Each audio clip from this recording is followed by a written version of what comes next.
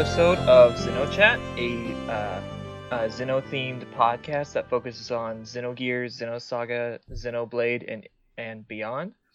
I am the one of the hosts, Tyler, along here with my co-host, Justin. Hey, everyone. And we got two guests today, both returning from our music episode. First, we have Mary. Hi. And we also have David. Hey, guys. Okay, so today we're going to focus on, as part of a poll we ran on Twitter a while back, we're going to focus on URTVs from Xenosaga. Yes. Yes. Super right. excited. Alright, before we get into that, we'll just go over some Monolith and Xeno-related news. So first up, Weltall finally released the figure for the 20th anniversary of Xenogears. So, woohoo! Yeah, finally. It looks awesome. Yeah, I still haven't taken it out of the package yet. I did. But yeah, it looks pretty cool. Just the joints are a bit hard to move at first, but if you move them a couple of times, it's fine afterwards. Yeah, some of the arms I found to be a little bit weird to pose, but you kind of have to force it a bit. They could take more abuse than you think, but it's like weird because you don't want to break it. Yeah. Yeah, because I've like broken off Faye's leg a few times, but it pops right back on. It pops right back on. Oh my god. It scared me the first time. It was like, whoops. Like, oh What's no. he gonna do his death blows? Oh my god. Yeah, but I need to pose Weltall with the others soon. I need to work on my figures in general. Okay. So next news, Monolith Soft, they've been hiring quite a bit of new employees recently. They also said they were hiring for a new Zelda project, which I think that'd be pretty cool. They Like, helped on Breath of the Wild, but yeah, because it's not certain. I would assume that it's probably to the same capacity of them like helping with, like, Yeah. I wouldn't assume like they're making their own, but still though, like, if they're helping again with Zelda, I'll be very happy. Like, I like how they were helping, like, the other franchise that I love so much. I'm just like, yes. yes. I only got through half of Breath of the Wild, but it was pretty fun. I'm actually at the end of it. Like, I could go beat up Ganon whenever, but I still haven't because I want to try and find everything. But I'm like, I don't know, like, in what year that's gonna happen. It's like I'm still on the first dungeon, I'm on the elephant dungeon. I haven't finished it. I see. Yeah, my ADHD just kind of takes over in that game. Like, I'm driving, and then all of a sudden the steering wheel just turns this way, and I'm just like, oh, let's go do this other thing that's totally irrelevant to whatever I was thinking about. Yeah. Right. You know, like, the reason why I never finished Xenoblade 1, basically that. Because, like, I get distracted easily by shinies, and I'm just like, what? Yeah, it's like playing Xenoblade X all over again. And it's like, why do the main plot when I can do all these awesome side quests? Yeah, exactly. Or just fly around the world just for the sake of it. Yes. Yes. And be pursued by some overlevel thing that starts shooting you and being like, ah! But yeah. Aside from that. Yeah, it's really awesome to see Monoliths still continuing to grow. I think they're up to, like, are they up to 3 or 4 studios now? That's really crazy and amazing. Yeah, because I visited when I was in Tokyo. I didn't go inside, but I went into the main lobby of the building that was the studio, the Itabashi studio for Monolith Soft. So that was really cool. I mean, I just saw their name on like a placard, and it was like, oh my gosh, it's like, I'm here. I can't go inside, but I'm here.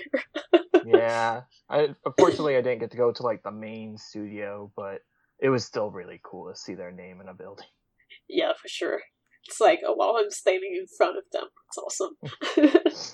Yes. But yeah, Be like- really happy for them. Be like super fanboys, like, I breathe the air inside the building.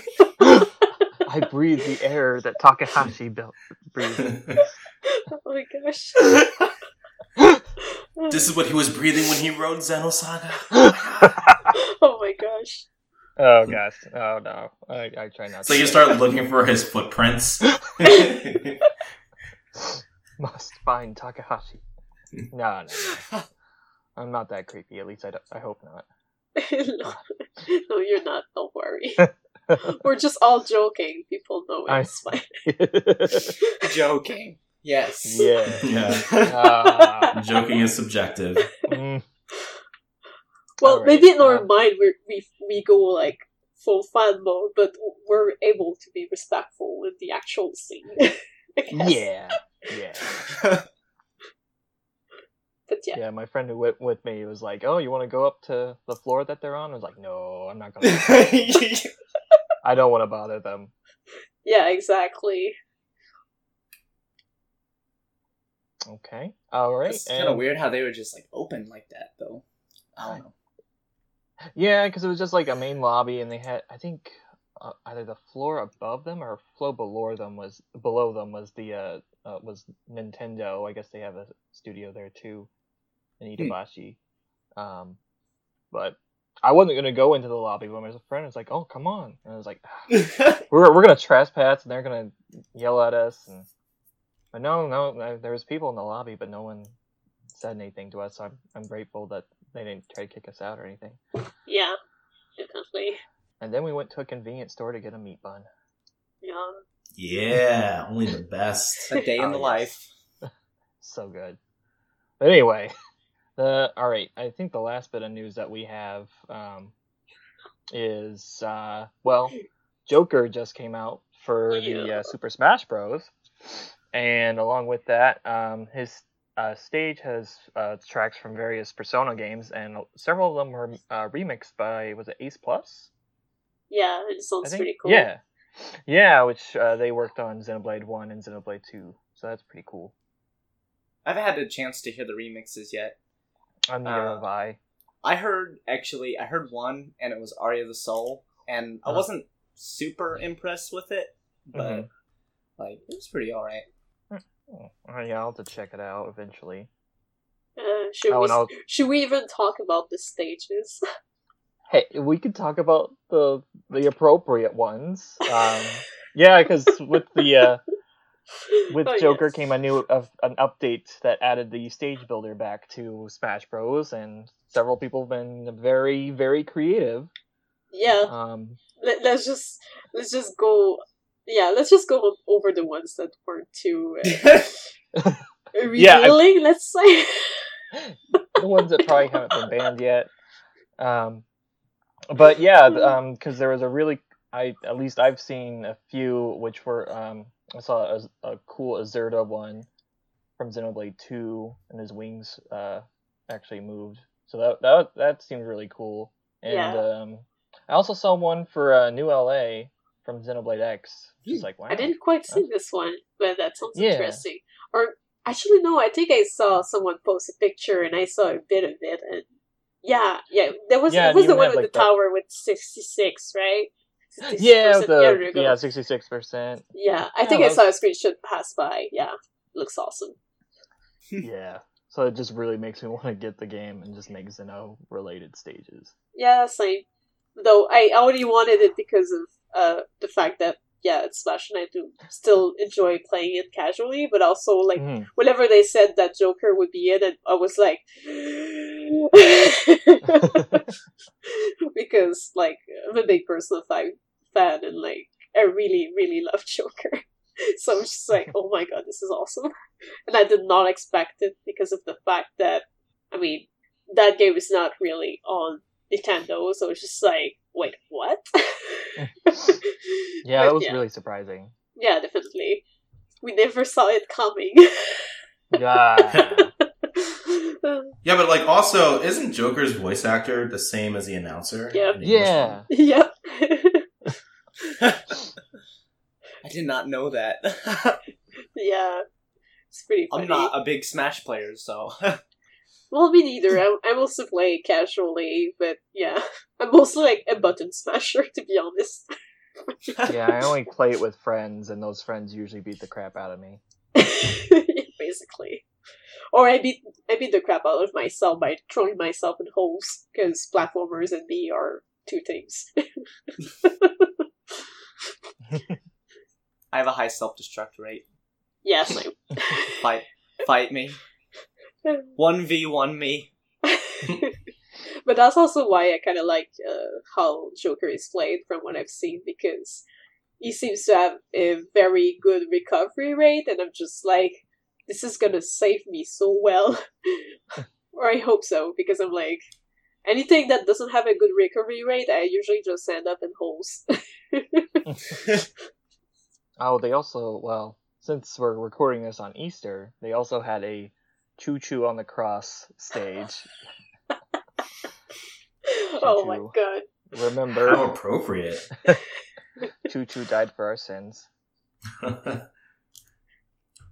That's the real reason we celebrate Easter. Yes. Oh my gosh.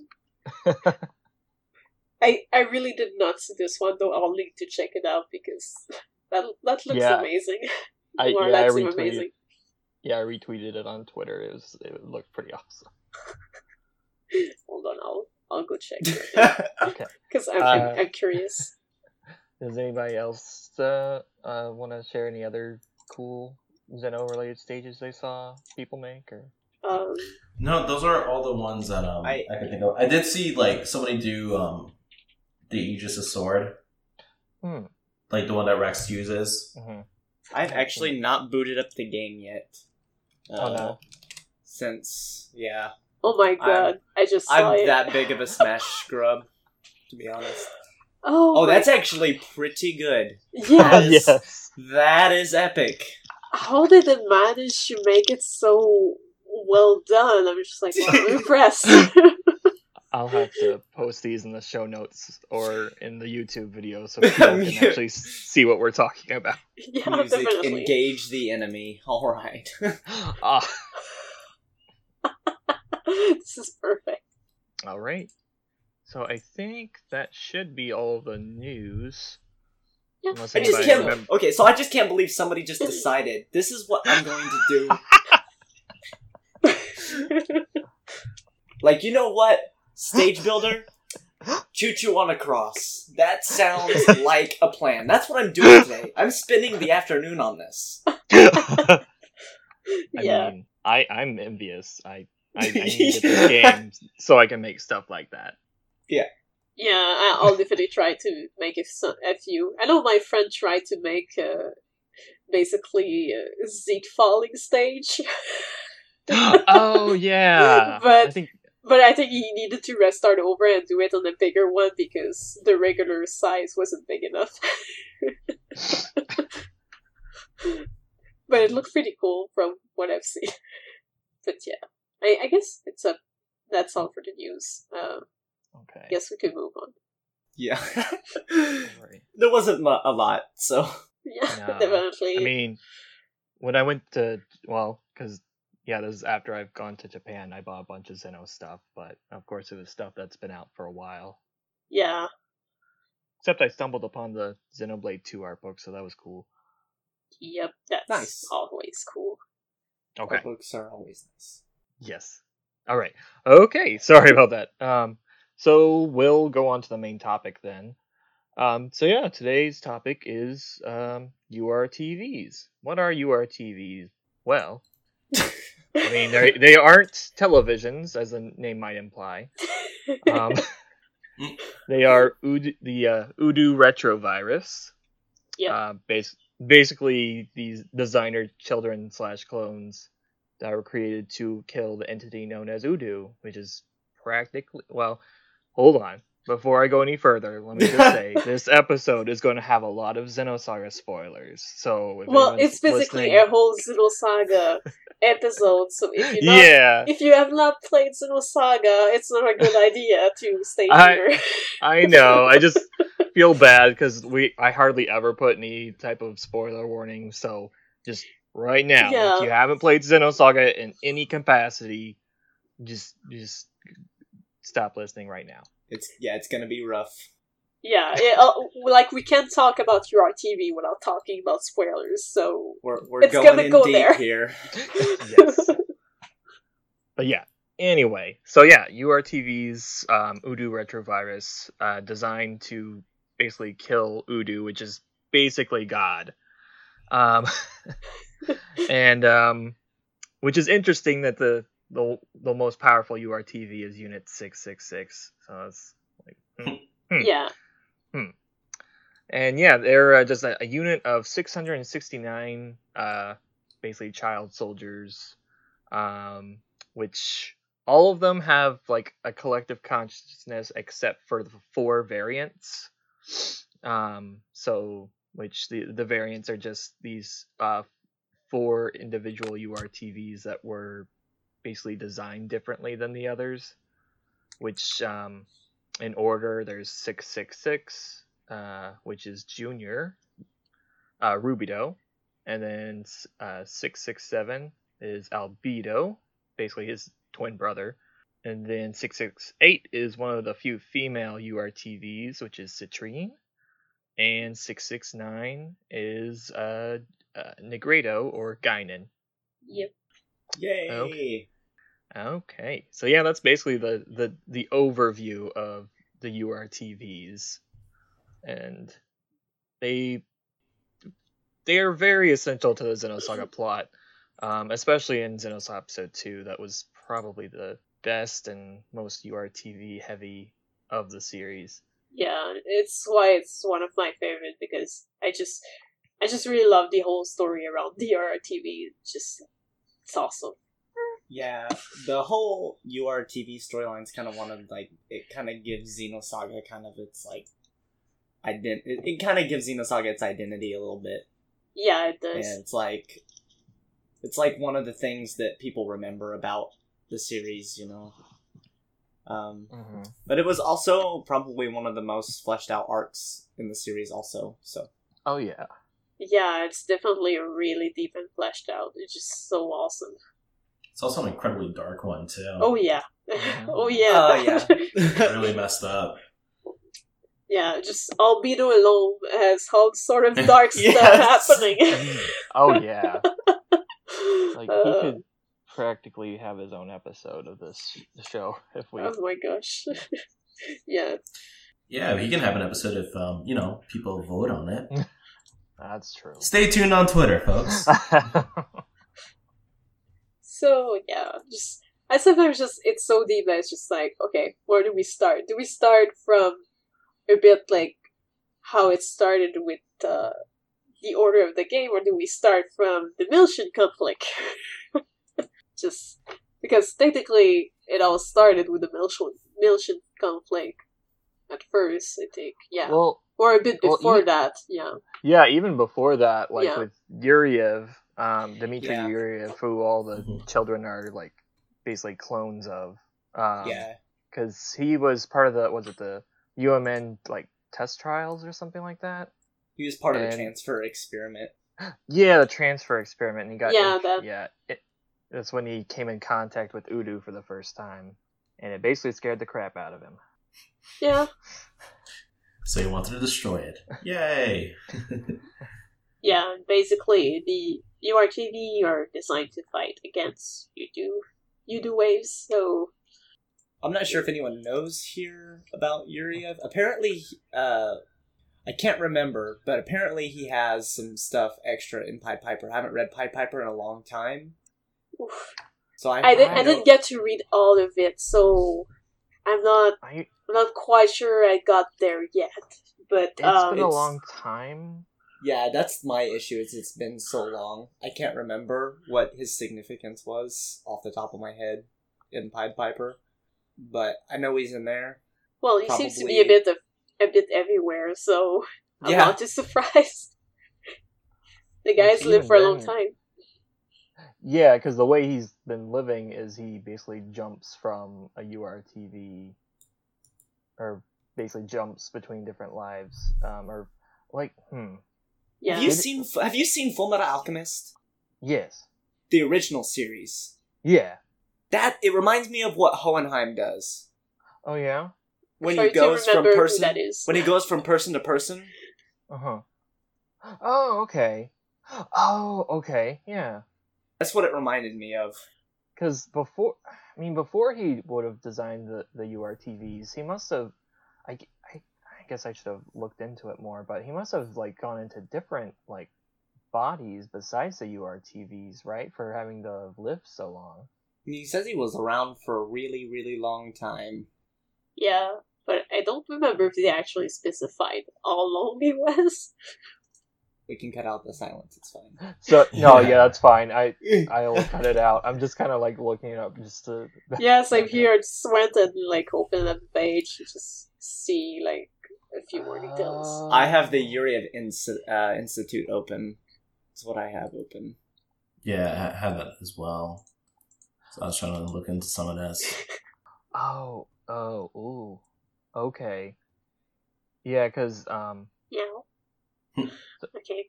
Sorry. It's okay. It's just it was like it got so silent that it was just like, did I cut out or something? Oh, sorry. No, it's okay. It's totally okay. Okay, because it looked like mostly. Okay, because it was mostly through the life recycling act. Oh, that's Yeah. right. Yuriev has Zora in Pied Piper. And well, and then also he was involved with an artificial placenta facility called Jacob Medical Imprinting, which is the one where the I guess the facility was shut down because of when Voyager killed all those fetuses.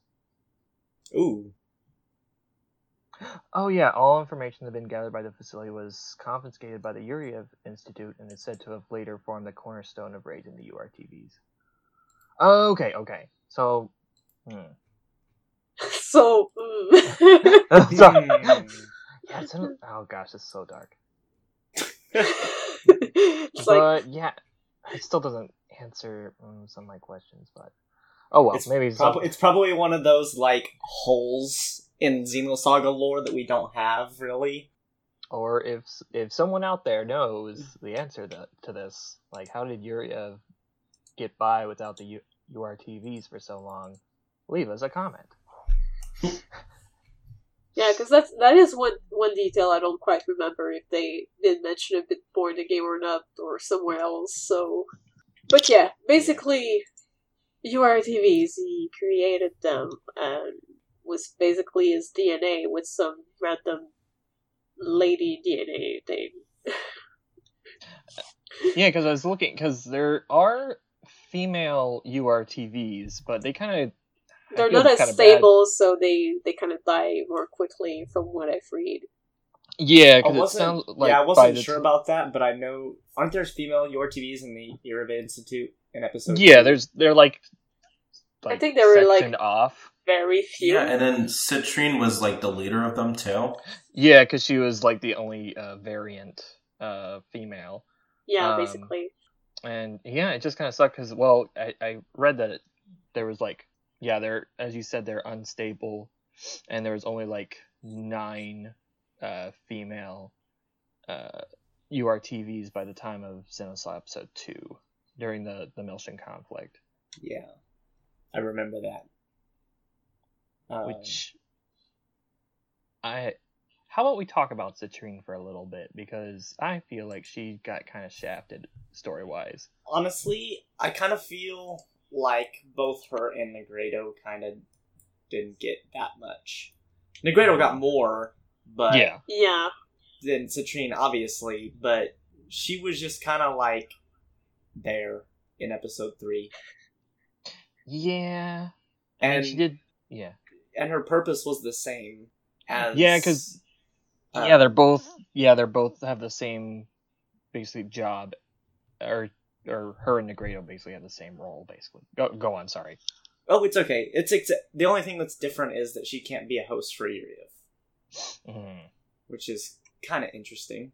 But like, that's really all we get from her. Really, yeah, we don't get that much. Yeah, because her role is similar to Negredo, but then I wouldn't say her personality is exactly like Albedo, but she kind of has like that same feeling of Junior left her behind during the Milton conflict, and Yeah, well, she seemed to say stuff like, you betrayed his duties or something like that, and like at the same time, I feel like maybe I don't know.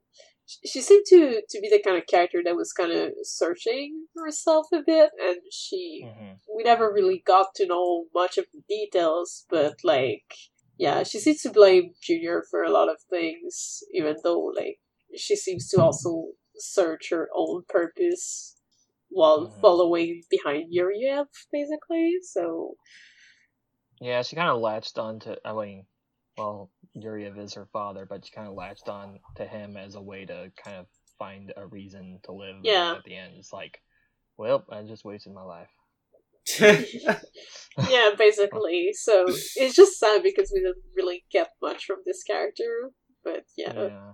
Now, something I find kind of interesting, and I don't know if this was ever really explained, or maybe I just don't remember it. Why is it that the URTV's units 1 through 665, why were all of those made to have one collective consciousness, whereas the unique ones that we've been talking about, they are able to process individual thought and emotion? Maybe it's a thing where like they had to make multiple models to support the others, but maybe it's also the fact that they had to like perfect something before getting to do some variants. I'm not sure.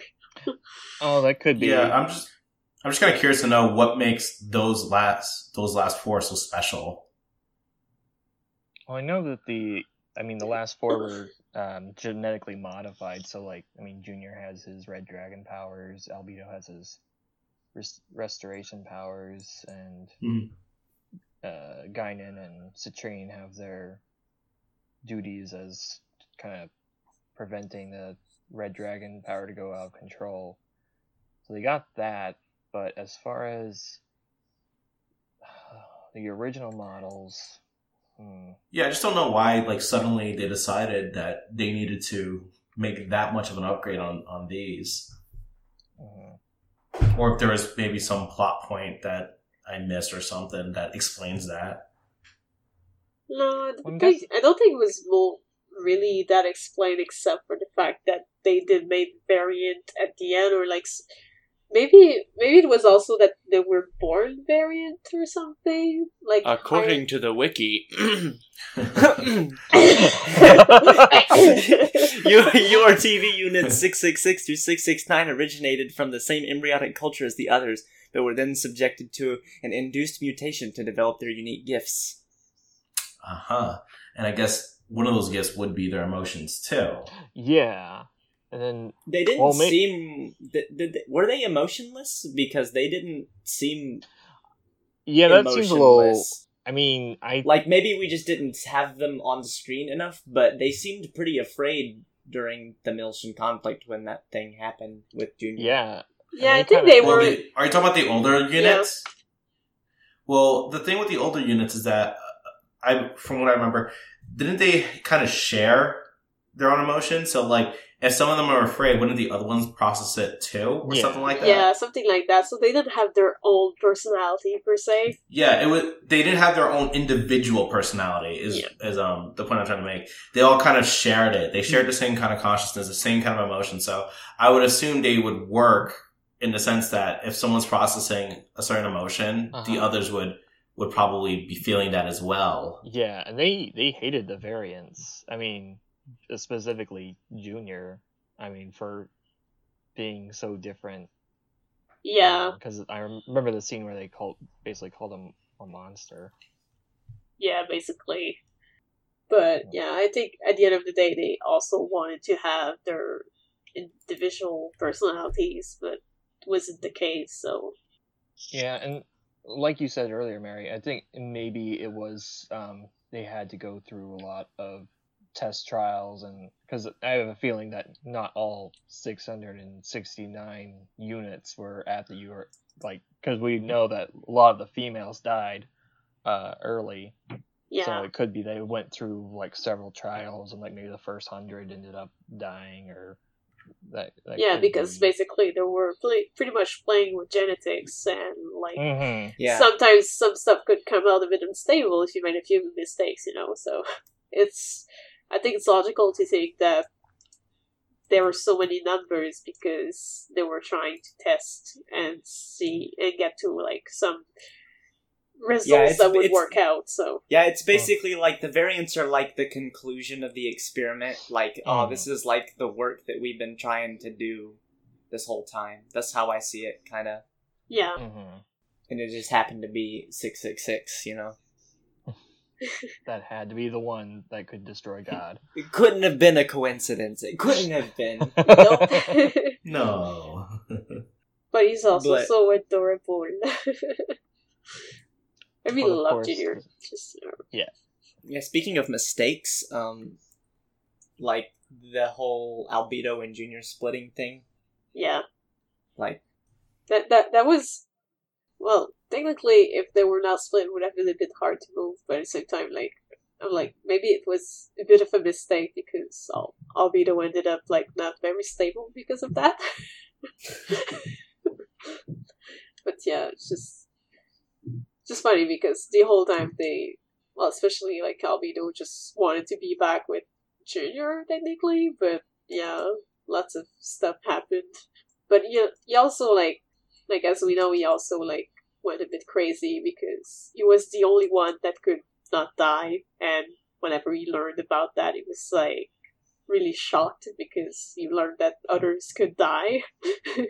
Yeah, that was that's one of my favorite scenes from that game. It's so powerful. Yeah, it's like, wait, you can't die? Like, you'll die and abandon me or something? Or it's just like, wow. Yeah, even before he was infected with Udu, Albedo was going on a downward spiral. Yeah, basically. Yeah. And the Udu thing just pretty much like amplified everything. But yeah, it's just, wow. I kind of wonder if Albedo could have died of old age, or if he would have stopped aging eventually.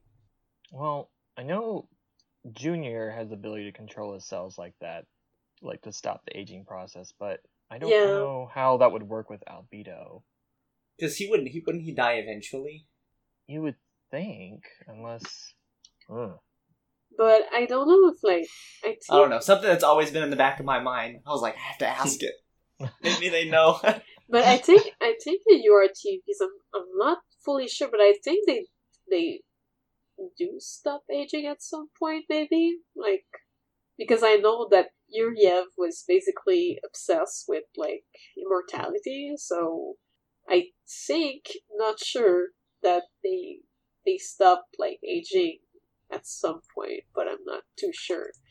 But yeah, Junior do have the ability to play with his cell, and that's how he pretty much stopped his growth, because I think he was afraid of his power or something like that.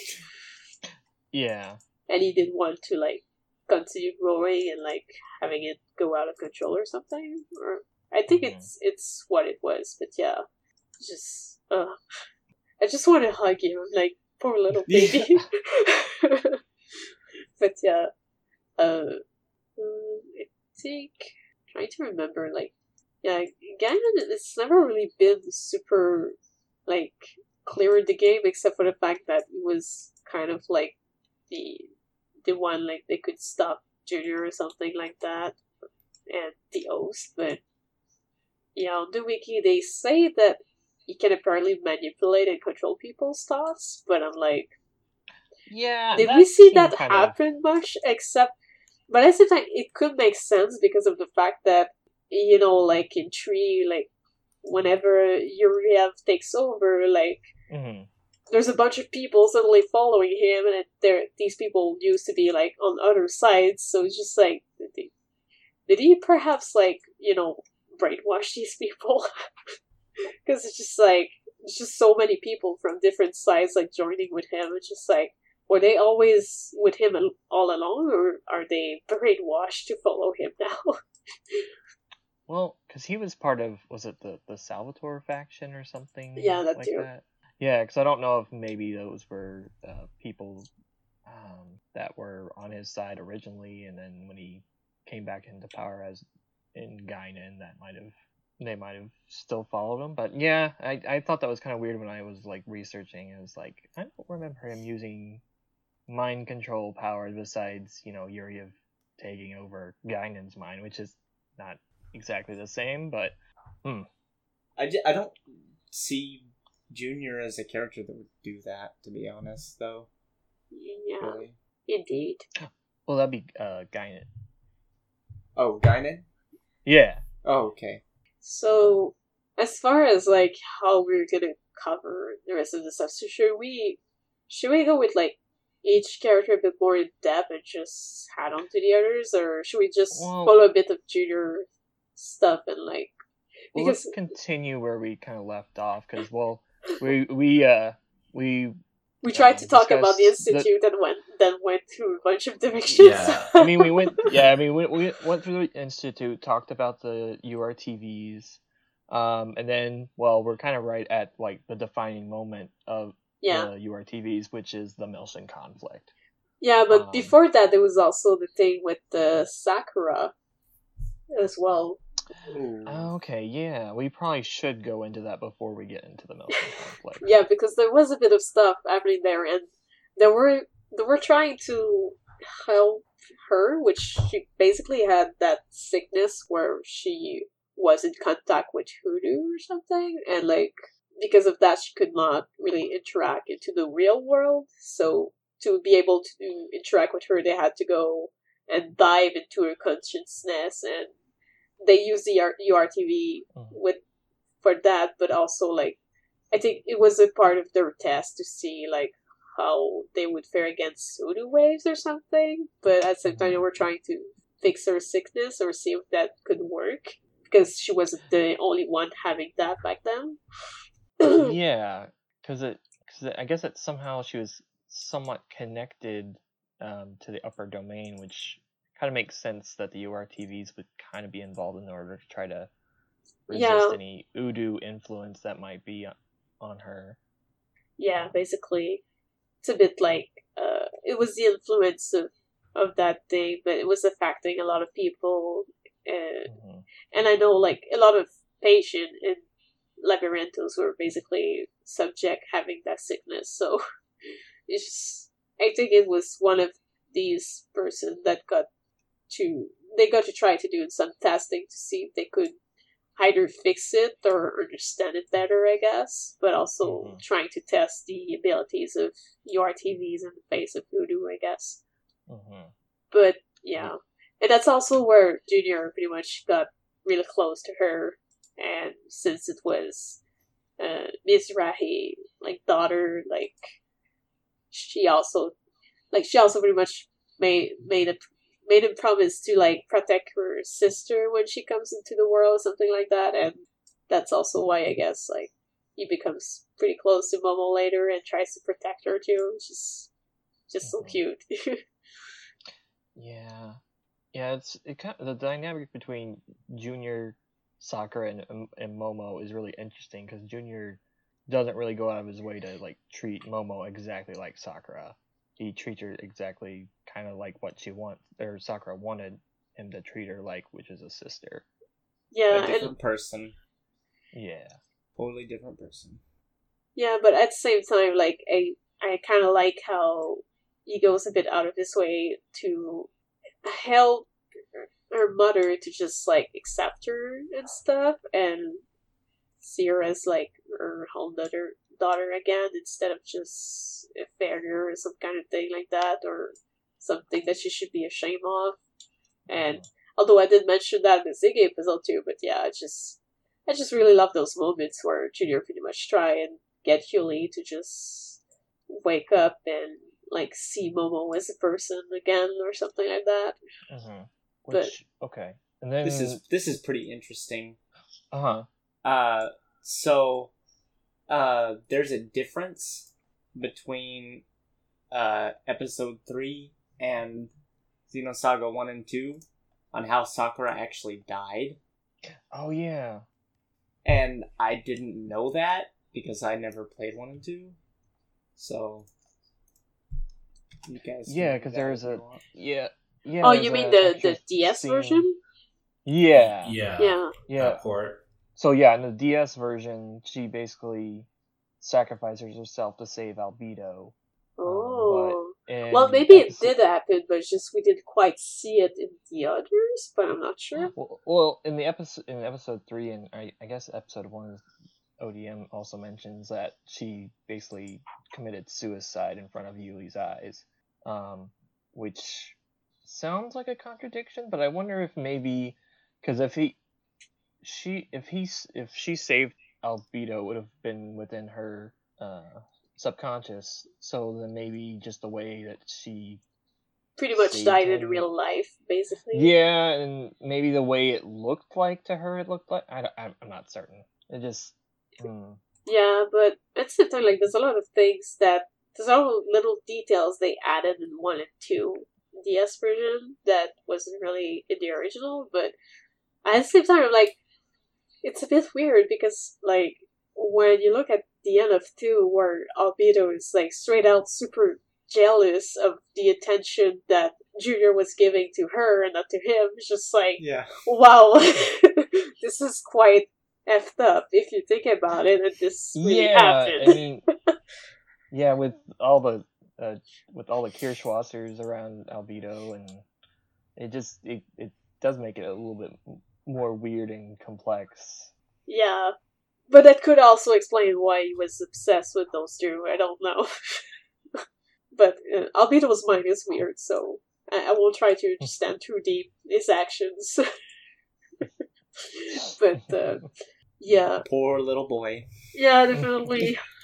Oh man. But I do like his whole development, to be honest. But yeah, yeah, there's some I don't know what the word I'm looking for is. Interesting stuff. I don't know. Interesting turns. But yeah. What was the word you used for Tora earlier when we were chatting earlier, David? Oh, problematic. Yes, that's the word. There's some problematic stuff with Albedo, but he's still an interesting character. Yeah, definitely. But yeah, aside from that, I think that's about the details with Sakura. But then I guess afterwards, I think it was shortly afterwards that the Milshin conflict started, I guess. Yeah, it was like really short. But in the meanwhile, Mizrahi was still working on trying to resurrect his daughter with Momo or something like that, or making a second daughter with the Y data. Well, let's not get into all that. But yeah, then what the URTVs were basically designed to do, they were was it at were they on? Well, they were designed to fight Udu waves, basically. Was they were basically weapons. Like, was it at Labyrinthos, or was it somewhere else that they made their stand against Udu? I think it was if it wasn't within Labyrinthos, it was like really close to it, or within maybe the Nephilim unit. I don't know. Oh yeah, I think it might have been Nephilim. I think it was a Nephilim though, because I do remember there was a part that was open, I think, and you could see the sky, so it looked like it could have been Nephilim with like the sky open kind of thing. Yeah, I think you're right. Are you talking about the when they broke the link? Yes. Yeah. That was at Labyrinthos, yeah. Okay, never mind. Okay. I guess it was into another weird Labyrinthos place. But I do remember, like, it was a place that was kind of open a bit because you could see the sky, and, I mean, whenever Chaos and Kanan came, it was like the mech was just flying from the sky to there, so. Okay. But yeah, that's basically where they made their stand. But, of course, while they were connected, something happened. Something happened. Junior had like a vision of the planet like exploding or something of that nature. And I think it was the result of the thermal energy they would have done. It would have made the planet explode or something. Yeah, so he got afraid and he Yeah, he was severed his afraid. link from his brothers. Yeah, he was afraid of like everyone's lives, so he kind of stopped the link. But that resulted to all of his brothers being basically possessed by voodoo and just going mad. Yeah. Including Albedo. Oh yeah, he pleaded for him to not sever the link, and it's Yeah. he ended up severing the link, and Udo, yeah. But at the same time, Albedo, like, within the variants, I feel like he was the one that was the most unstable, like, mentally, so I guess it was easy for Udo to just take over his fears, because you have many fears. So that's how he just went, like, mad, because I guess whenever Udo entered contacts with someone, like, they feel such power that they just go crazy, kind of thing. And in this case, he felt like invincible or something. I don't know. Don't fully remember, but I think he started laughing and just going completely crazy. They're all instilled with the fear of God. Yeah. Yeah, and isn't there like that really crazy cutscene where they're just like killing random people? Yeah, yes. There is. The other URTVs? Yeah. Yeah. Yeah, all of them that were... everybody. All of them that were on the terrain basically started like trying to kill each other, killing like other people, and just going crazy. But that was actually, I'm actually looking at the wiki right now. There's actually a GIF from that cutscene. Yeah. Of them just gunning people down. Damn. But not only that, but also in the visual conflict, whenever they started the Song of Nephilim, there was even more casualties, because then I think a lot of mechs stopped working a bit, and the people inside of them would go crazy, and then they'd use the mech against other people or against themselves too. So there was that. Also, there was the Realians. The Song of Nephilim that did it? Yes. Yeah. Yeah. That made him go crazy? That's what I was wondering. If it was the same thing as the Realians that made him go nuts. In their case, I think it was a bit of voodoo. No, because they were kind of controlled, weren't they? Yeah.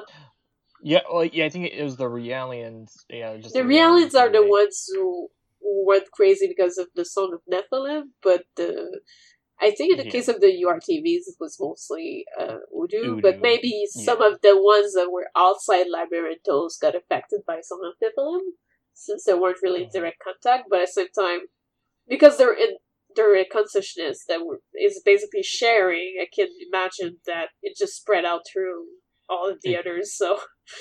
Oh, yeah. But it yeah. Instantaneous. Huh. And I guess, I don't fully remember, though, with Nigredo, if, like, he got shot by one of his spears or something, but I do remember he was hurt, but I don't fully remember who basically hurt him, because Wasn't it Albedo, or... Yeah, I think they don't show it on screen, so I don't fully remember if they mention, like, who actually hurt him, but I do remember Junior really, like, saying how it was Holler's fault, and he was trying to, like, carry, like, Nigredo, who was, like, really badly hurt.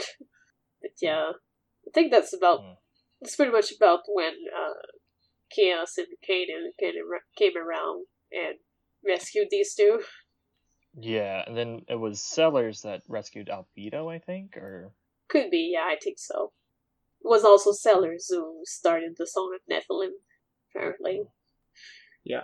But yeah, but there's also Chaos that mentioned that thing with the horses.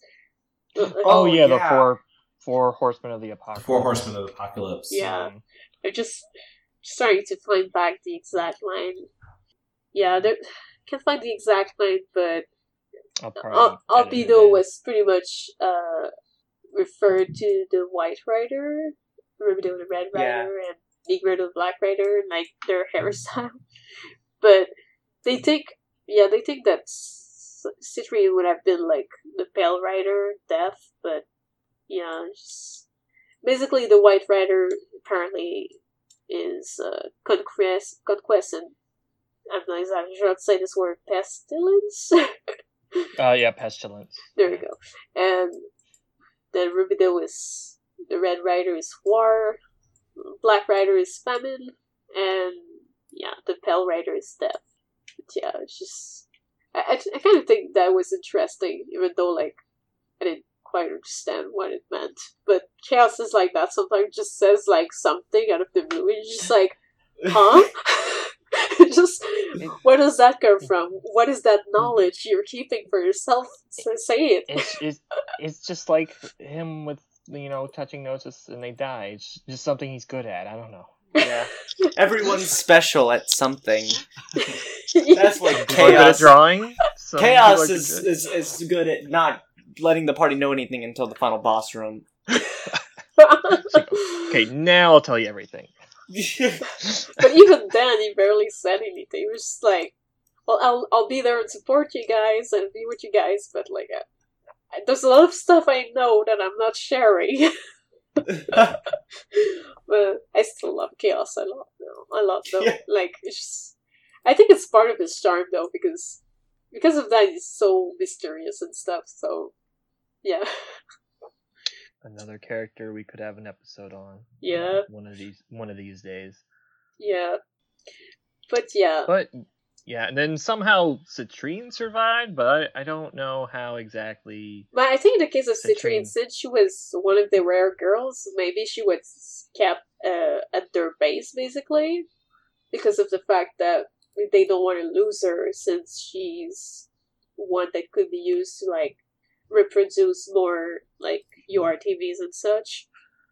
For whatever, because I think she did mention something of the sort before, because she was, like, the only was something girl. that was really weird for me, because it didn't seem like Citrine was there.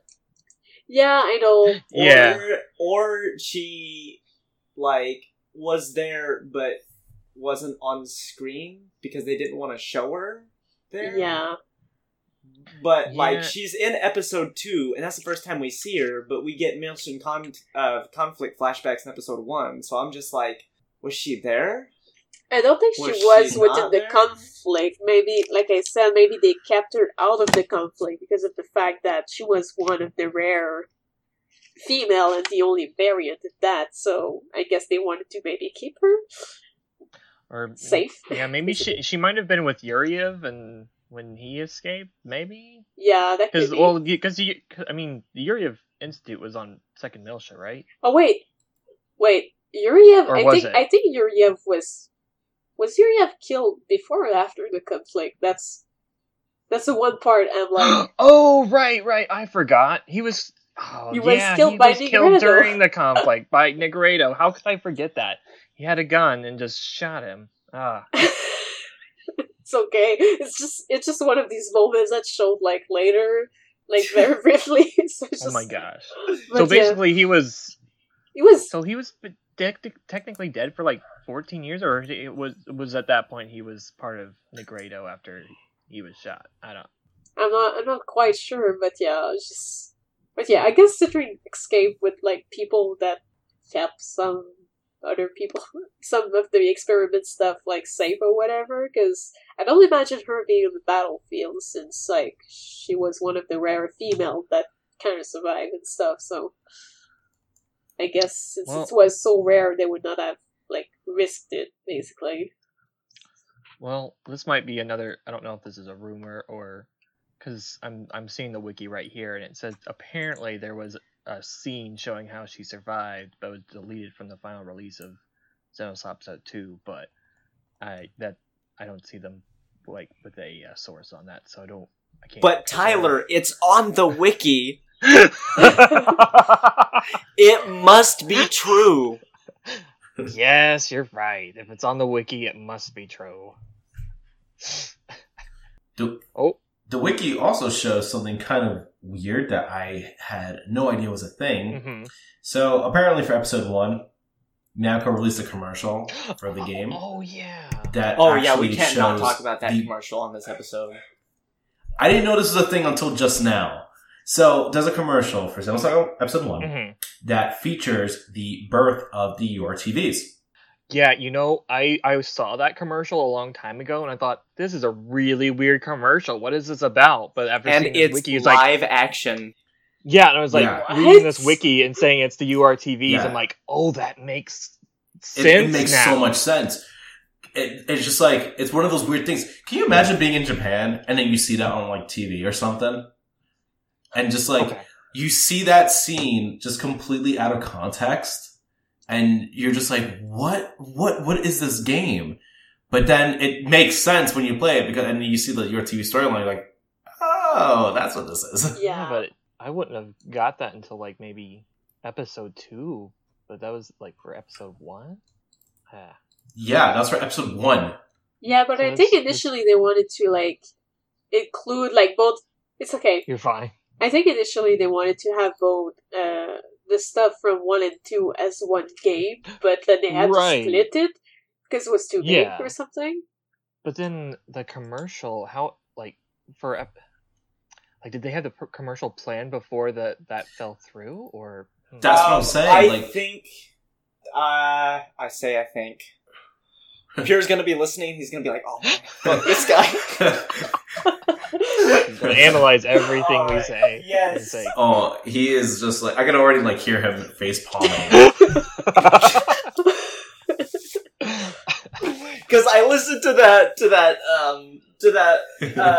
Myths episode, and I was like, God, that sounds like me. Oh my God, why?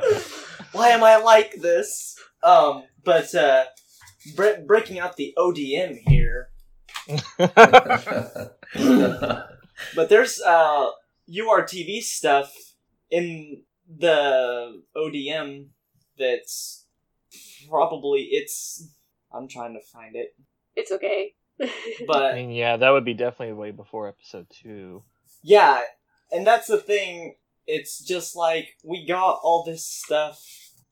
I'm pretty sure okay, yeah, the page that says the clause about URTV, there's a big spread, and it's just newborn babies. Oh. Wow. Wow. And so that part at least has to be like I'm pretty sure they had plans for stuff that they didn't make it. Yeah. Um, It's so weird. like I'd not like to- saying that everything was planned. I'm pretty sure that like there's some stuff that was definitely cut or moved. Right. Well, Because- yeah. But I think that happens like any Yeah, production, like, basically. yeah, that so- would have to happen. But I'm not saying the whole thing was planned. I'm just saying that like Like I've I mean, definitely heard the rumor that I'm sorry. It's okay, we'll say I've quote unquote. I've You're definitely, I've you're definitely safe heard here. the You're safe rumor. here. Yeah, oh my goodness. Oh. But I've definitely heard that that Adult Junior was supposed to be in episode 2 and he wasn't. Yeah, I did hear of that. I've heard too. that rumor. I before. wish it would have been real. And I would die for Adult Junior. So Well, they did show a very tiny glimpse of him Oh, in Tree. yeah, I was like, that was a tease. That was a tease. yeah, it was a big tease. I just felt like so horrible when it happened because I'm just like what? And then like because he's like Adult Junior in that space, and then they're just like, this is what could have been, and I'm just like, oh, you didn't. And then the rest of the game, he's a kid still, and I'm just like, oh. But at the same time, he's really cute. But sometimes just no, like, he's I wish, fine. Yeah, I wish yeah, I could Kid have seen Junior. But at the same Kid time, Junior is Canon Junior, but like Yeah. he's great. but at the same time, I feel like it could have been a bit weird to have like 3 adult ones, because if you remember right, in both Japanese and English, Nigredo and Albedo are voiced by the same voice actors. Right. Oh, So yeah, then, I So love that I mean- scene. That's like my favorite scene. so then we would have like a voice actor doing the voice of 3 people in the same scene. 3 times the Crispin Freeman. 3 times the Crispin Freeman. I mean, I wouldn't be upset with that. The funny part is that I did see Crispin Freeman before, and like I did ask about Albedo, and like Oh. he Uh-huh. and he did mention how like it was weird for him to record Gaiden and Albedo at the same time because he was basically talking to himself. I thought that scene was so impressive though because it Yeah. worked. Yeah, Like- definitely. Like if anyone he could do it, I think he could do it. Oh, Yeah. It'd be hard. Yeah, definitely. It's just it's awesome.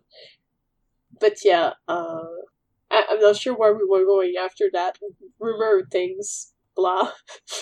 I mean, at that point, yeah, after the Milton conflict, the variants were the only ones that survived. Yeah, basically. And so they kind of, Guinan and Junior stayed together, but then Albedo and Citrine kind of went their own separate ways. Citrine went into the abyss until episode 3, I guess. Pretty much, she bided her time. And Albedo just took whatever side was good for him, and then would just do his own thing however he felt like it, basically. Because that's just Albedo. And Nigredo and Rubido pretty much stick together, and from what I understand, they pretty much founded Kukai Foundation and took over under them like all of the mutants or people that were kind of like modified like within the Kukai Foundation as a way for them to live peacefully. Yeah, because like a lot of people that were like them. Yeah, because a lot of people were pretty much being kind of racist against them or something like that, and being not really cool. So it was kind of a heaven for them, basically. But also underneath, they also do stuff like collecting like the copies of the Zohar and that stuff. But yeah, we're trying to think. That would do it. You know, all these URTVs gunning people down would create quite the stigma. Yeah, but from what I've heard, like they changed their name too because they wanted to basically hide their identities. Although it's not quite fully clear, like in the story. Like there's a few times where some people call them their old names. It's just in front of everybody, and nobody really reacts because they don't really know. The only people that really call them their old names are the URTVs themselves, really. Some people like Kanan do. Oh, well. Yeah, but the others who know, they do try their best to just say their new name, but yeah. Yeah, because Junior definitely wanted to distance himself from his old name because it reminded of his past, the mistakes he made, and yeah, he doesn't want to be called that. Like, he just pass over those things. He doesn't want to talk about it, and it's basically what the games basically make him go after. Just the games really want, like, the whole story really wants him to like go against his fears of his past, basically, and grow after that. So yeah, exactly. He's there, like, throughout his arc in the Xenosaga series, he's kind of overcoming his past and accepting it, which was very, like, his arc was definitely one of the best of the series. Oh yeah, definitely. Just oh my god. Sticking with his friends, even Shion. Well, that's well, Shion is okay. It's just there are some parts that I do kind of like get a bit hedgy with, but like at the same time, like she's okay for the most part, and I do like after seeing back the story, you know, that I'm kind of older and stuff, I do understand where the character comes from. So, but yeah, it can be a bit difficult sometimes. Yeah. See our episode on Shion if you guys are interested in further conversation about that. Yeah, technically, yeah. Yeah. Anyway, so yeah, after that, Junior and Albedo kind of both in episode 1 and episode 2 butt heads several times, and Albedo made some really gross mistakes. And it almost destroyed second Milsha. I'm And... sorry. The way no, that's okay. It's just like, I almost destroyed Planet. Yeah, he almost did. That was the thing that happened. It's just really like, whoops, my finger slipped. Yeah. But yeah, this URTV story didn't really ramp up until episode 2. And by the end of that, Albedo got at least one of his wishes, which was to basically become part of Udu, or that's what the space-time anomaly basically got created. Yeah, pretty much. Which that boss battle with Albedo at the end of episode 2 is just... That was the trolliest fight. I was in that fight for like 30 minutes because of RNG. Yeah, I remember having a really tough time with it too. In fact, I think I actually rage quit on that boss at one point. We're talking about we're talking about which encounter now? Like in Saga... Right at the end. With At Saga the end of 1, Saga right? 2. Or in Saga 2. Saga 2, at the end of Saga 2, yeah. It's been a long time, so even though I passed it several times, I don't fully remember if I had a hard time or not, but I do remember really loving it for the fact that he kept like taunting Junior. It's just like, I love when he does that. It was kind of a gimmick fight. Yeah. But like, I don't remember the first time that I was in that fight, it taking so long. But when I replayed the series recently, I was in that fight for a long time. I ended up looking it up. I was like, how do you beat this guy? And they're just like, eventually you will win. And it was just like, okay.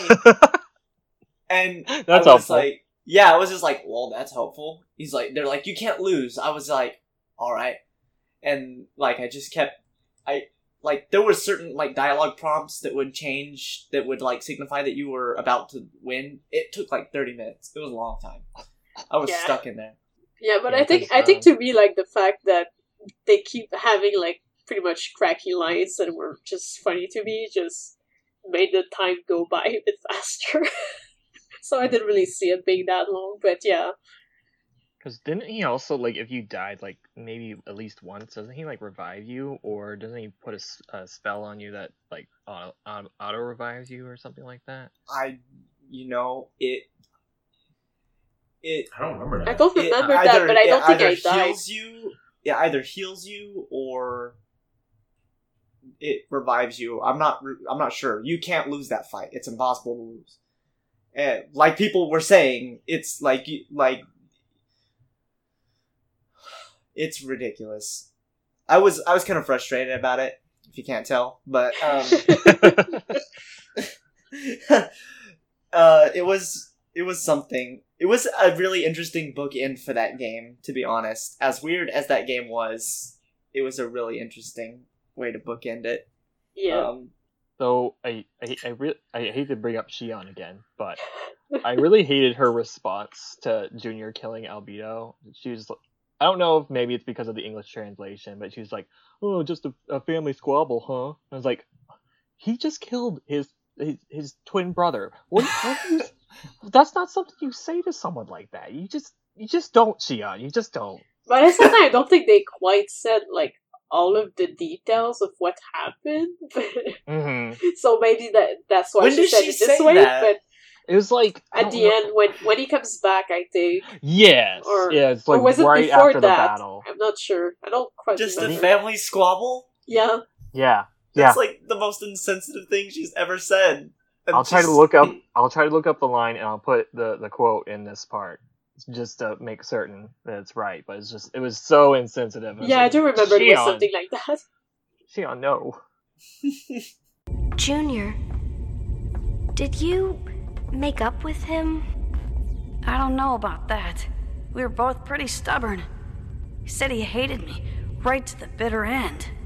Oh, I see. So it was just a big family squabble, huh? But I also like how Chaos pretty much went to pick him up after that fight. Was like, you came out of nowhere, and you absolutely have zero protection, but cool. They had a good hug, though. Everything was fine, because they had to hug it out. Yeah. Yeah, pretty much. And, yeah, but it's also like, in that scene afterwards, where Chaos is just on top of the Durandal. Just like... It's like, I'm not going to hold back anymore. Holds basically. Back until the end of episode 3. Yeah! And then while him being like, Trill, you're finally entering the final stage. Just like, oh boy. So great. But sometimes just like, Chaos, how can you breathe there? Oh, it's just a thing I can do. But yeah, just, But then, yeah, after that, after Albedo's defeated, you all think he's dead, but then a new testament is added to Wilhelm's collection. We see him getting added to the collection of testament at the very end of 2. It's just like, hi. But he doesn't speak there. It's just like who is that? Nobody, who could that nobody be? dies in Xenosaga. Nobody dies. I remember when I beat episode 2. I was like, I think I was still in high school. I was either early high school. Yeah, I think it was early high school. But I was like, oh my gosh, I have a good theory. I bet that is Albedo. And I put it on a forum. And I was like, yeah, guys, you think that's Albedo? Just look at his hands. And people were like, yeah, we know. Just shut up. Like, I'm such a stupid kid. Yeah, it's so obvious, man. It's so you obvious. should have known. Yeah, it was so obvious. But I was like, oh my gosh, I bet no one else knows this. It's like, everyone knows this. Shut up, Tyler. oh my god. And what did you guys think of that? Like, how, like, episode 2, Junior and Albedo have this really emotional kind of farewell, but then Albedo kind of comes back as a testament. What did you guys think of that? I'm not sure, but I do know that, like, whenever he left, I was like, this is so weird that I'm more laughing than being sad. Just like, because, I mean, it's just raised up in the air with, like, the dishwasher basically going Oh, yeah. Like, that was I was like, oh my god. But sometimes, like, well, I guess he got what he wanted, because at the end of the day, the whole time he was just crazy because he could not die. But then, like, he died, and it felt like, oh, he finally got his wish, and he's at peace now. But no, he comes back. Nope. Because his true wish was to be with Junior all along. Because it's basically that. Like, that's the only reason I think he came back as a testament, because he just had something he had not done, and it was that. I think I was really confused at first. Yeah. But then when episode 3 started happening, and Albedo was, like, more in control of himself. Yeah. Kinda. Well, at that point, he was no longer, like, connected to Udo, from what I understand, and he did seem, like, he's still kind of insane in some ways. But he was kind of more mellowed out. Yeah, basically, he had mellowed out, and he was, like, acting a lot more normal, but as normal as he can be.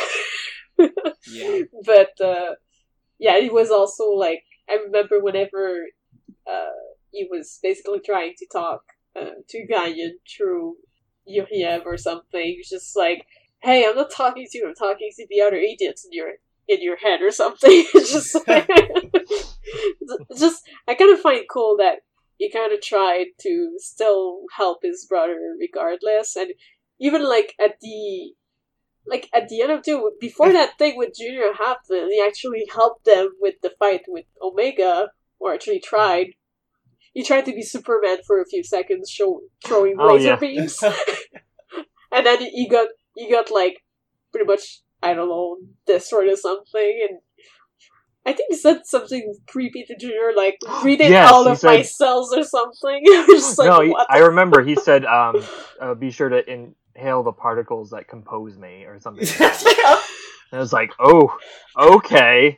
I mean, I guess that's one way he could become one with his brother. To be honest, I really like that part, because it's just like, it's so funny. It's like, oh yeah, I've been your enemy all this time, but you went ahead against this guy. He's an asshole, and I hate him. So let's beat the crap out of him now. That's why I like Albedo. It's just like, you can't really like foresee like what he's gonna do, because he's very unpredictable. Yeah, basically. And I think that's probably like I agree. That's one thing I really love about him throughout the whole series. But yeah, it's just, but is there something else we missed in 2 though? A little bit, just trying to think. Is there other parts? Well, we do know that Albedo, for the longest part in Saga 1, was basically again like after the Y data as well. 2 was so weird. They make a Beatles reference. Wait, what? They made a Beatles reference in Saga 2. What? Elaborate. Oh, I will have to find it. Wow. But yeah, we also have those part at the beginning of 2 though that we kind of skip, where Albedo pretty much like whenever he had Momo, he inserted sort of like virus or something into her, and whenever they basically set a trap. Yeah, a trap. And whenever they went in, like, it kind of activated it, and Momo tried to basically protect the data, and they tried to save her afterwards and reconstitute her personality that was kind of all spread out. That's how we see Sakura stuff, and that's also where we see that scene whenever Albedo just go in and be like, hey! It just came out of nowhere, but hi, brother. I really love that scene where it's just like, I think Shion was like, oh, like you should fight as a family or something like that, and like Albedo just goes like, oh, don't you see we're the best of pals? Yeah, I remember that. Oh, It was just like, oh my god, Albedo, you're so screwed up. And he's just saying that while I think he had like a hand inside of Junior, and being just like, Junior raging and being like, ah! Oh wait, but hold on, I need to kind of open up. They mentioned McCartney by name. I was like, what? Episode 2 was just weird. Yeah, it was. I'm watching it right now. Yeah, same. Yeah, well, what? I love that scene though, where like they just stop by telepathy and just. Gosh. Nigredo. Well, hello then. You sound like you're doing well, unfortunately. And you're glib as ever. What's wrong? Are you lonely, little baby? Oh, I'm just doing a little information gathering. Of course, it still isn't too late for us to come to terms. Oh, so now it's peace talks, huh? Didn't McCartney say that too? Ebony and Ivory live together in perfect harmony. Oh, wow. Yeah. Oh. Damn, I completely missed that. Wow. Oh. I'll also put that line in there as in the episode as well. That's kind of crazy. Wow. Yeah, it was just like, I don't know why, but I just... Is that in the Japanese version too? Oh, I mean, I have no idea. That I'm not sure of though. Like I did like listen to the Japanese voices thing, but it had the English translation under, so I'm not. I can't really say because I don't understand Japanese by myself. So. Right. Or I understand some parts. That'd be really interesting if that was part of the original script, or if that was just a localization thing. Yeah, that's an interesting point to be asking. Just I'm not quite sure what the answer is. Yeah, either way, that would be really interesting. Maybe we should poke Pure about it and ask if he knows. I'm sure we've mentioned him so much this episode. I hear McCartney, like in like the Japanese version. Yeah, it's like super Japanese. He's like McCartney. That's really interesting. Okay, that's so that's cool. really cool. That they went ahead and that's that's awesome. It always like stuck out to me because it felt like very out of place in that universe, but it was still there, so. And I was like, okay, that's funny. Yeah, I guess my young self didn't realize that he was referencing Paul McCartney. But since we watched that scene, like what I also like about that scene is how pretty much Albedo pretty much tell Gaiden that he's the executioner, like he has like life on one hand and death on the other or something.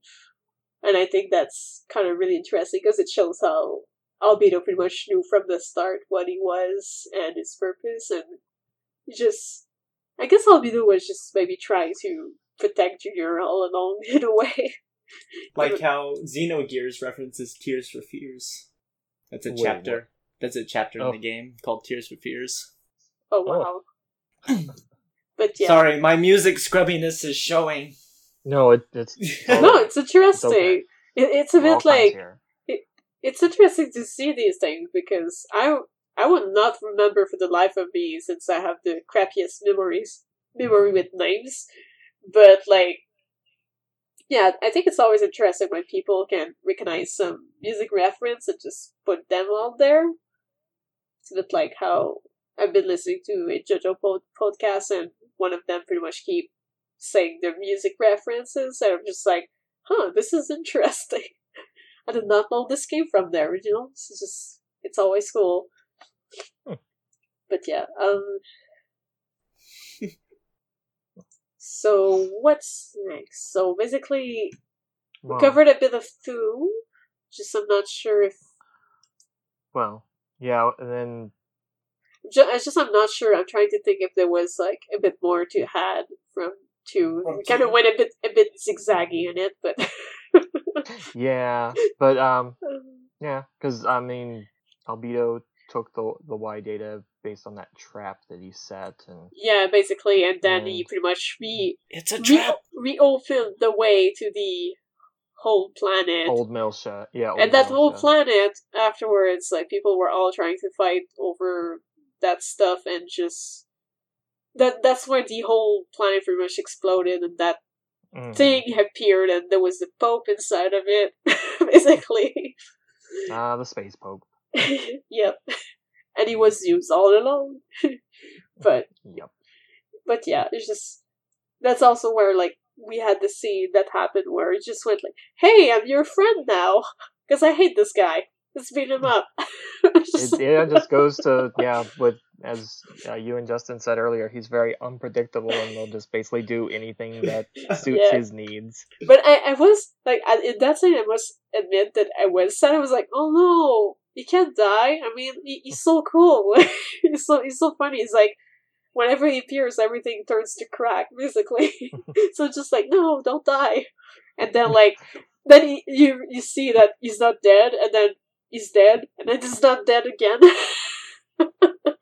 It's so funny when he comes back in episode 3, because I usually hate that, like, characterization of, no, I'm not trying to help you, I hate you, but I'm helping you, but I hate you. You know what I mean? Like, I usually hate that. I kind of like that, though. But, yeah. But, like, Albedo was just like, you're alright. It's alright. Yeah, but also, I also find funny how, like, because the first time he does appear in 3, I think isn't it that time whenever he's with the, like, I think they encounter either Voyager or someone else into that platform cavern thingy. Just like at the beginning of the game, you have this kind of platform of land that appeared, and they went into there. And the floating land mass. Yeah, and I think that's where they kind of encounter like one of the Testament. I think it was the Blue Testament, wasn't it? Virgil, yeah. Yeah. So he appears, and then I think it's Albedo that just come in and say like, playtime's over, we need to leave or something. And then you just have Jared be like, Albedo, is that you? And he just never replies. I'm like, you're such a troll. You just leave Junior hanging there and being like, is it you? And then like just later on, I knew it was you. Just kind of thing. It's the same cutscene where we learn that Junior knows ancient Aramaic. Yeah. It's like, how? It's like, I mean, he does like books. He just read all the books, including that's true. Yeah, I was just like, how do you know that? Don't you know that books are awesome? Read a book. They're good for you. Which reminds me of that scene in 2 where, like, he just has all of these books because he's fanboying over, like, Jin's library and being like, oh my god, all these books, it's amazing. Oh my god, Chaos, look. Oh. And Chaos just like, maybe you should put them back and come back later. Oh. It's just so cute and funny. But at the same time, just like, it's just love whenever he gets these moments of like fanboying completely, just so adorable. Like when he fanboyed whenever it's won, like he received that gun from Canyon. It just went like, oh yes, that model doing this, and that, blah blah blah blah. It just kept talking about it and being like completely. The whole gun thing was so funny to me. Like, I don't know. He's just like this little kid, or he looks like a little kid, and he's got guns. I did read something though. Yeah. I think it was from a translation of some difference in 1 and 2. That apparently, like, Gagnon basically fought over with Mary to kind of have this gun for Junior, but Gagnon won the bet. Oh. Anyways, I read that, but it's just I'm like, I find this interesting, but sometimes I'm just like, oh, poor Mary. I'm sure she wanted to just give something to Junior too, just oh. But yeah, go ahead. Well, no, it's not important, but I was just like always wondered like the relationship between Guinan, Mary, and Shelley. Yeah, there's a very suggested relationship, I think. Yeah, I mean, I think originally they like rescue Mary and Shelley because they were being like experimented on or something like that. Yeah, actually, they're hold on, I did see something about that earlier because I was looking back into some information.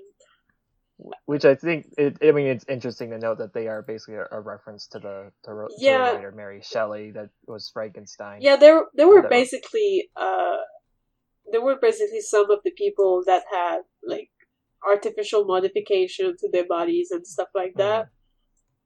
They were mutants, right? Yeah, they were mutants basically. So I don't know. See, how come I can remember that little detail, but I can't remember like the big stuff, like about. Like Junior and the Miltian conflict drives me nuts. Yeah, it was just interesting because you like I think there was a scene in episode 1 where like Mary and Shelley were like sleeping in like Guinan's bed, so it's like. Yeah, they're always like clinging to Gagnon, like, oh, Master Gagnon. But I see also how Mary is basically very close to Junior because she's always like, oh, little master, and she's always like behind him or like trying to give him hugs and stuff because she probably thinks he's so adorable or something. But yeah. Oh yeah, we totally forgot something important though, and two, the dog. Right after Albedo was killed, Junior got a dog called Albie. Albie. And it has, purple eyes and white fur, totally unrelated to Albedo. Yeah. You're doing this on purpose, because that dog is like the most hideous thing I've ever seen in my life. Aww, Albie's cute. Oh, I think he was cute, though. I don't... in like a rat kind of way, maybe. Yeah, and he wasn't really in like. I remember there was a side quest in episode 3 for Albie, and I don't remember much else. Oh boy, 3, I don't fully remember that, to be honest. But they get whisked away into the what is it? The simulator. The jump, basically not the Encephalon. The minigame? No. Is it the UMN? It's not like called the UMN simulator or something, is it? Yeah, it's something. It's just where you can go back to like previous dungeons. Yeah, that's I forgot what it was called. Well, it is the Encephalon though. I think they're using for that. Yeah. Yeah. But yeah, Albie just wanders into it and you have to track him down. Yeah, the Durandal, like somebody should have kept him locked away in his room. Like, how can a dog access the... I mean, The dog can Well, access it's the a human. consciousness, so it managed to, like, connect to it, I guess. I guess. Being like, where am I now? Just going around.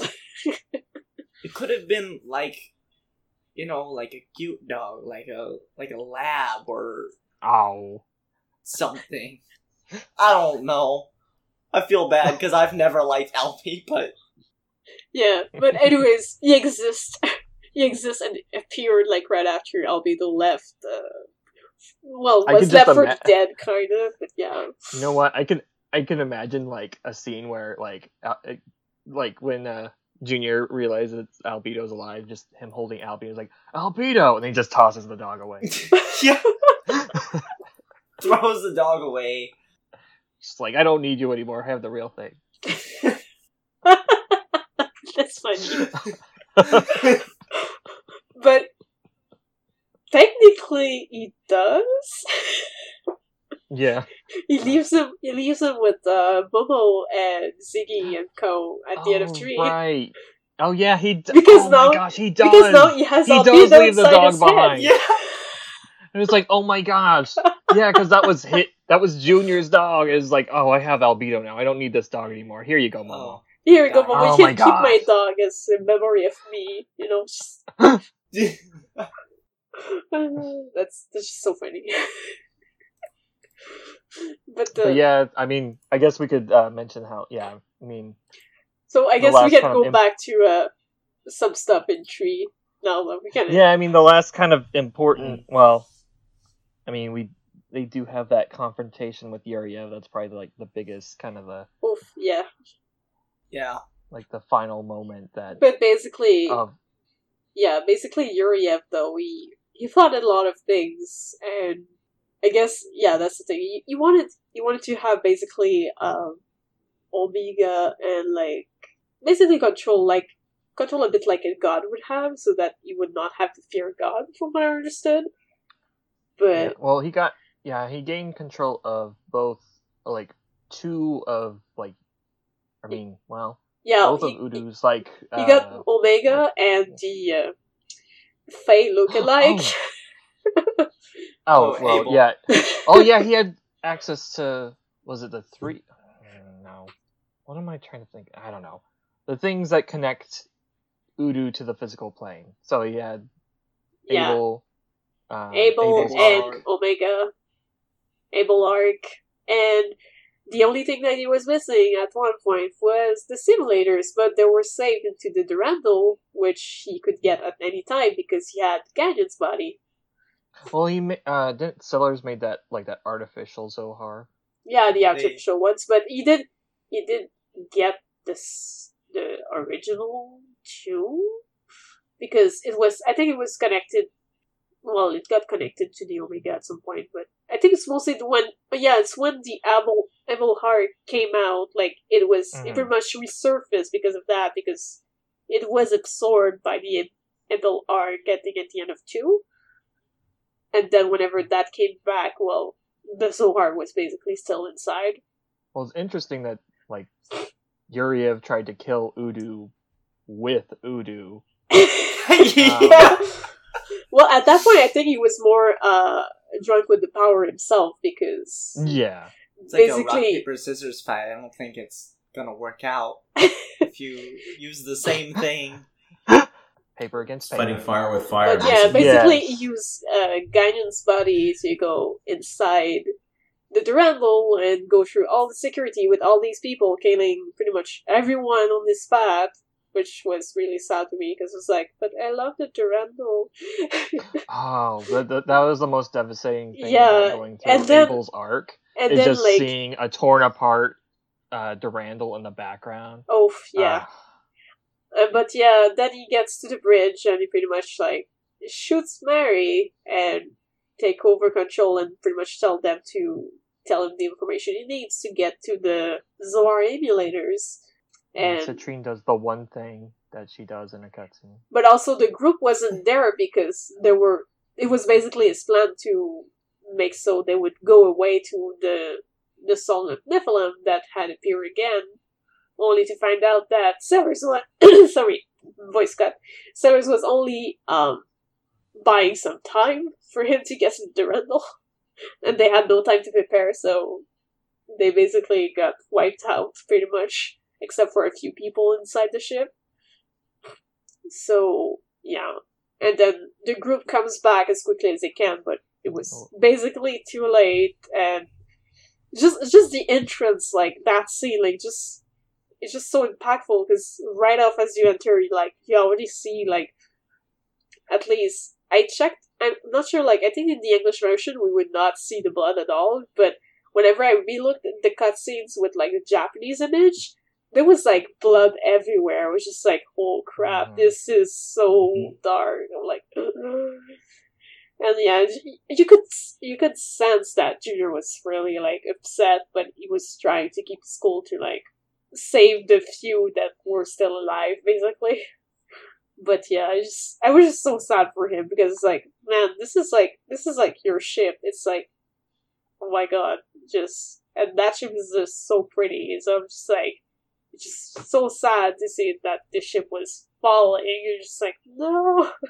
The only more, like, devastating ship to lose if we lost a ship would have been the Elsa, probably. Oh, yeah. God, yeah. Though it had a few moments where it was a close one. But yeah. Thankfully we did not lose this one. Yeah. But still, the Durandal was a big, big loss, but they still managed to, like, save Mary, Shelley, Yuli, Kanan. I'm not sure if there was other people in the ship. Maybe a few others. Not sure. A lot of nameless people got shot. Yeah. But and also, just I don't remember gameplay wise if there was other NPCs that were still alive that we saved, because it's been such a long time that I don't really remember that. But I know cutscene wise, the ones that I mentioned are pretty much it, I think. But well, yeah, and then while that was going down, it was actually they were on the Merkaba, and oh yeah, all that. Yeah, because Sellers basically distracted them.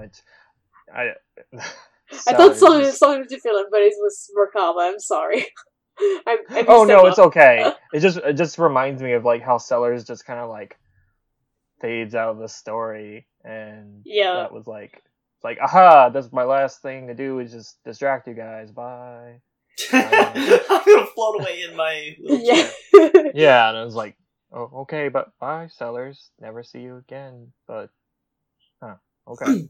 Well, it was still a pretty much like a sort of plot engine kind of thing, because he did work on some things that did, like, help the plot go further, and he was kind of maybe the rival of Mizrahi and stuff like that. Right. But yeah, just like that was like the last scene he was in, and he just didn't, like... Yeah, he was pretty much like, hi, bye. Yeah, he ended up just being like a cog in the big picture. Yeah, basically. Yeah. Okay. And then, so then from there, the fight with Yuriev, basically Albedo and Junior, like, started up their link just like they did 14 years ago. That's a bit further though, because before that after saving the people, they do get to the Zohar room, and, like, they pretty much see Yuriev there, and, like, Junior's just like, give back Ganyan, damn it, kind of thing. Because he wants Ganyan back, but his dad is just like, nope, not giving it back, bye. Assaults us with his amazing voice acting. Remember your great father. Shoots the console and gets out. Oh my gosh, yes. Yuriev had great voice acting. Yeah, he did. He did for sure. But yeah, I think from there he just, like, pretty much goes in, shoots the control so they can't do much, and he goes and steal all of the Zohar emulators and go to Abel's Ark. Like, and then they're just like, well, I guess we have to, like, hurry up. But it's also because I think at that point, I think they knew that the Durandal was already kind of pulled toward the Ark, and it was kind of dangerous. So they had to go back to the Elsa. And I think that's when Doctus? Question mark? Doctus? Yeah, there you go. Like, that's when she gave them something to access the Ark, because they needed a sort of teleportation thing that would go against the UMN standard stuff. So it's basically an illegal teleporting. So they use that to go inside, and that's where basically the confrontation with Omega and Yuriev and all that stuff kind of happened. But we were also breaking all of the emulators on the way there. Yeah, we got the awesome song God Sib out of that fight with Yuriev. Yeah, because basically the Able Arc was basically destroying a bunch of things through its signal with the Zohars, and just like, yeah, they were trying to stop that. But then, like, whenever I think it's after we fight Omega, that's when he kind of like try and fuse with it, or was it before? I don't remember. Does he fuse before that or after? Because I know there's kind of like, I want to say after. Yeah, I think it's after, within the cutscenes. He kind of tries to fuse with that and keep like coming in and out of the robot, which I think was hilarious. Oh yeah, it's just the animation looked really weird. Like his model was just like halfway in, hanging out of the robot. It's just like the robot just pooped him out. He was like, "Can you feel the power?" kind of thing. This is the power of God, kind of thing. But yeah, he was just going crazy because of Voodoo and all that shit. And that's when Albedo just caves in and just be like, "Man, you're drunk with the power, whatever." But I understand completely because I was drunk with the power back then too. But yeah, that's where Albedo just tried to talk to Gaiden, and yeah, it's just And then I think that's pretty much where him and Junior kind of links to try and free Yuriev / Gaiden's body out of Voodoo, but that would cause the body to pretty much like disappear or something. And I think that's when like they try to say like move your consciousness to Junior or something, but then he went like nope, and he just like pushed Albedo out. Yeah, Albedo was gonna sacrifice himself and let Gaiden go with Junior, but Gaiden basically said nope. Nope, you're not sacrificing yourself. I'll like just push you out of the way into Junior and bye. And that's where it was basically even though it was basically what Albedo wanted the entire time. Yeah, but that's why Gaiden nice that sorry. Like he oh no, I'm sorry. But yeah, it's like he basically says he hates Negredo, but that moment where he was going to basically self-sacrifice himself was kind of showed how Albedo had changed.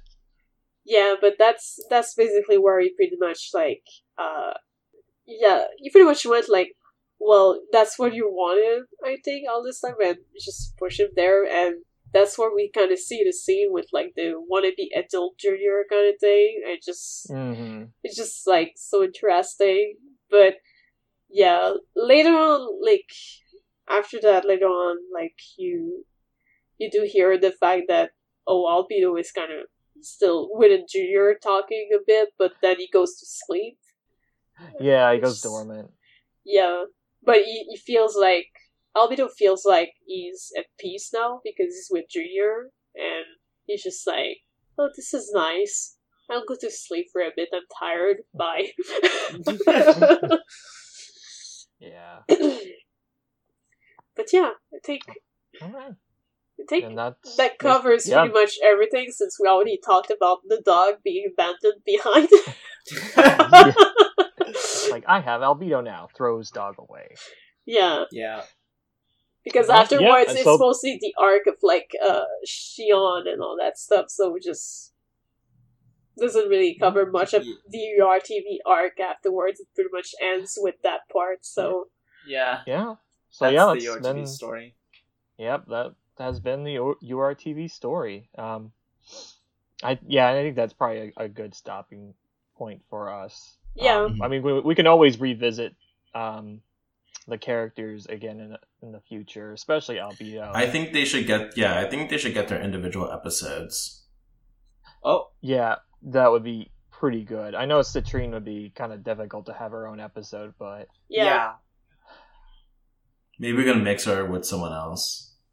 Oh, all the unimportant characters that got, like, very little screen time. So her, Orgullah, Richard and Herman. Yeah, we could just have a bunch of like episodes where characters were just like shooed to the side. Yeah. Like cut stuff, basically. Okay, I might have to write this idea down. Yeah, just all these characters that deserved more screen time. Yeah, that could be an idea for like. I mean, since it's all characters that deserve more screen time and barely have any, like, we could have an episode, like, toward the series, I guess, because, I mean, they all have such little exposure that we could cover multiples. Yeah, because I think that, like, with Richard and Herman, I think maybe after Orgullah died, too, they, like, did not have, like, a follow-up cutscene. It was just like, oh, they're dead. Yeah. Okay. Alright, so yeah, that has been XenoChat and our discussion on URTVs. Let's kind of go around and close up house a little bit. Is there any, like, social media or projects you want to share? We'll start with Justin. Alright, so I don't have a date quite yet, but I do plan on hosting my short and sweet RPGs Worth Your Time panel over in Oaks, PA at 2 Minute Games. It's a really good convention. A lot of vendors and people will be there selling video games. If you're really into retro games, this is a great place to go to. There's a lot of really nice people there. Oh. And I'll be hosting a panel there. Oh, it's in Pennsylvania? Yeah. Ooh. Right outside of Philly. Okay. Yes, I'll be there. That's in June, I believe. I think it's like end of June. Okay, nice. But yeah, that's probably the only new thing that I have up and coming that's really noteworthy, other than just check out OperationRainfall.com for any kind of articles that I put out. I am still writing some stuff, some impression pieces from some games I played recently. Nice. So yeah, be on the lookout for those or any of the kind of reviews that we have. We always have stuff out pretty much every day. So yeah, check us out there. Okay. All right. How about Mary?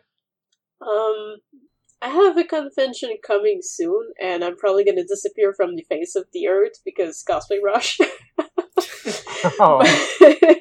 But my next convention is basically Anime Nord, which is in Toronto at the end of May. Mm-hmm.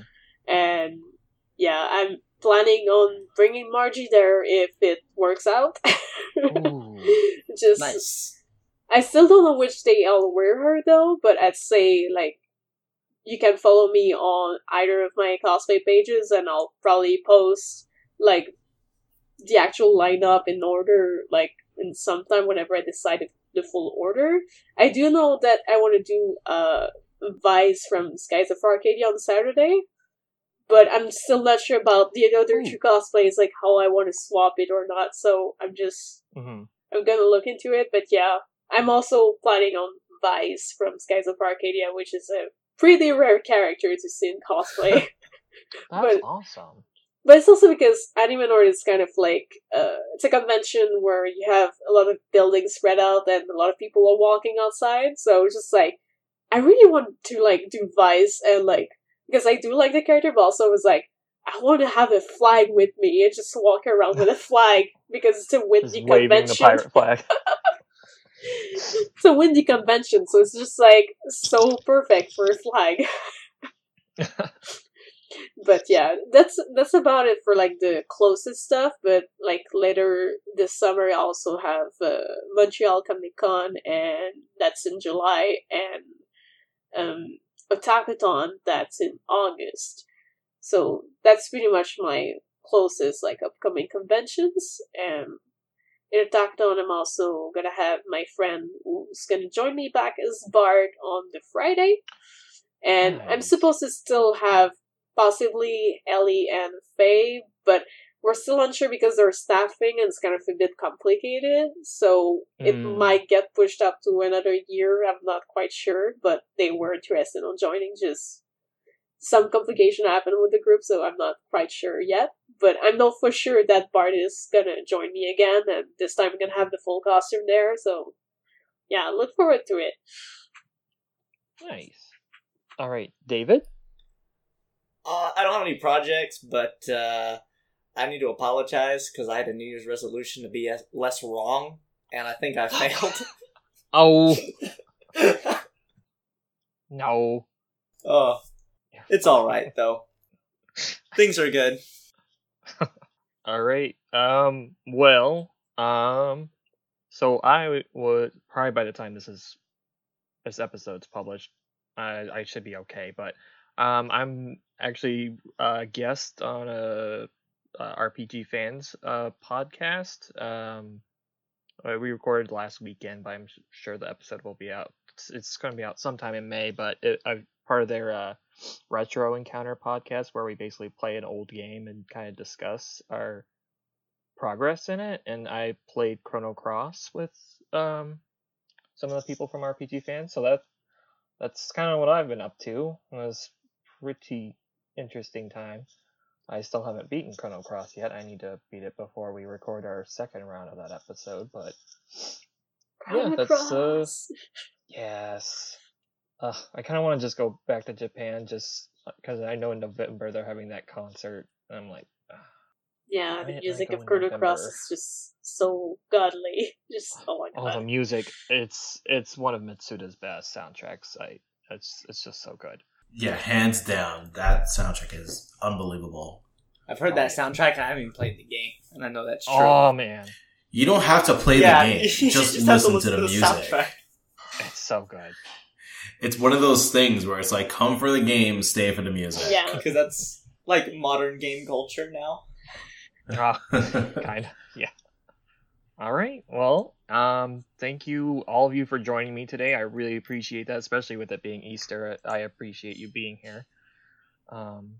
So yeah, that's been XenoChat, and haven't decided what the next episode will be. Might be Queer Theory, or might be something else. Or I don't know if I'll do another poll or what. But yeah. Once again, I'm sorry for how erratic the schedule is, but yeah, that's it. So thank you all for listening, and have a good night. Night. See ya. Take care.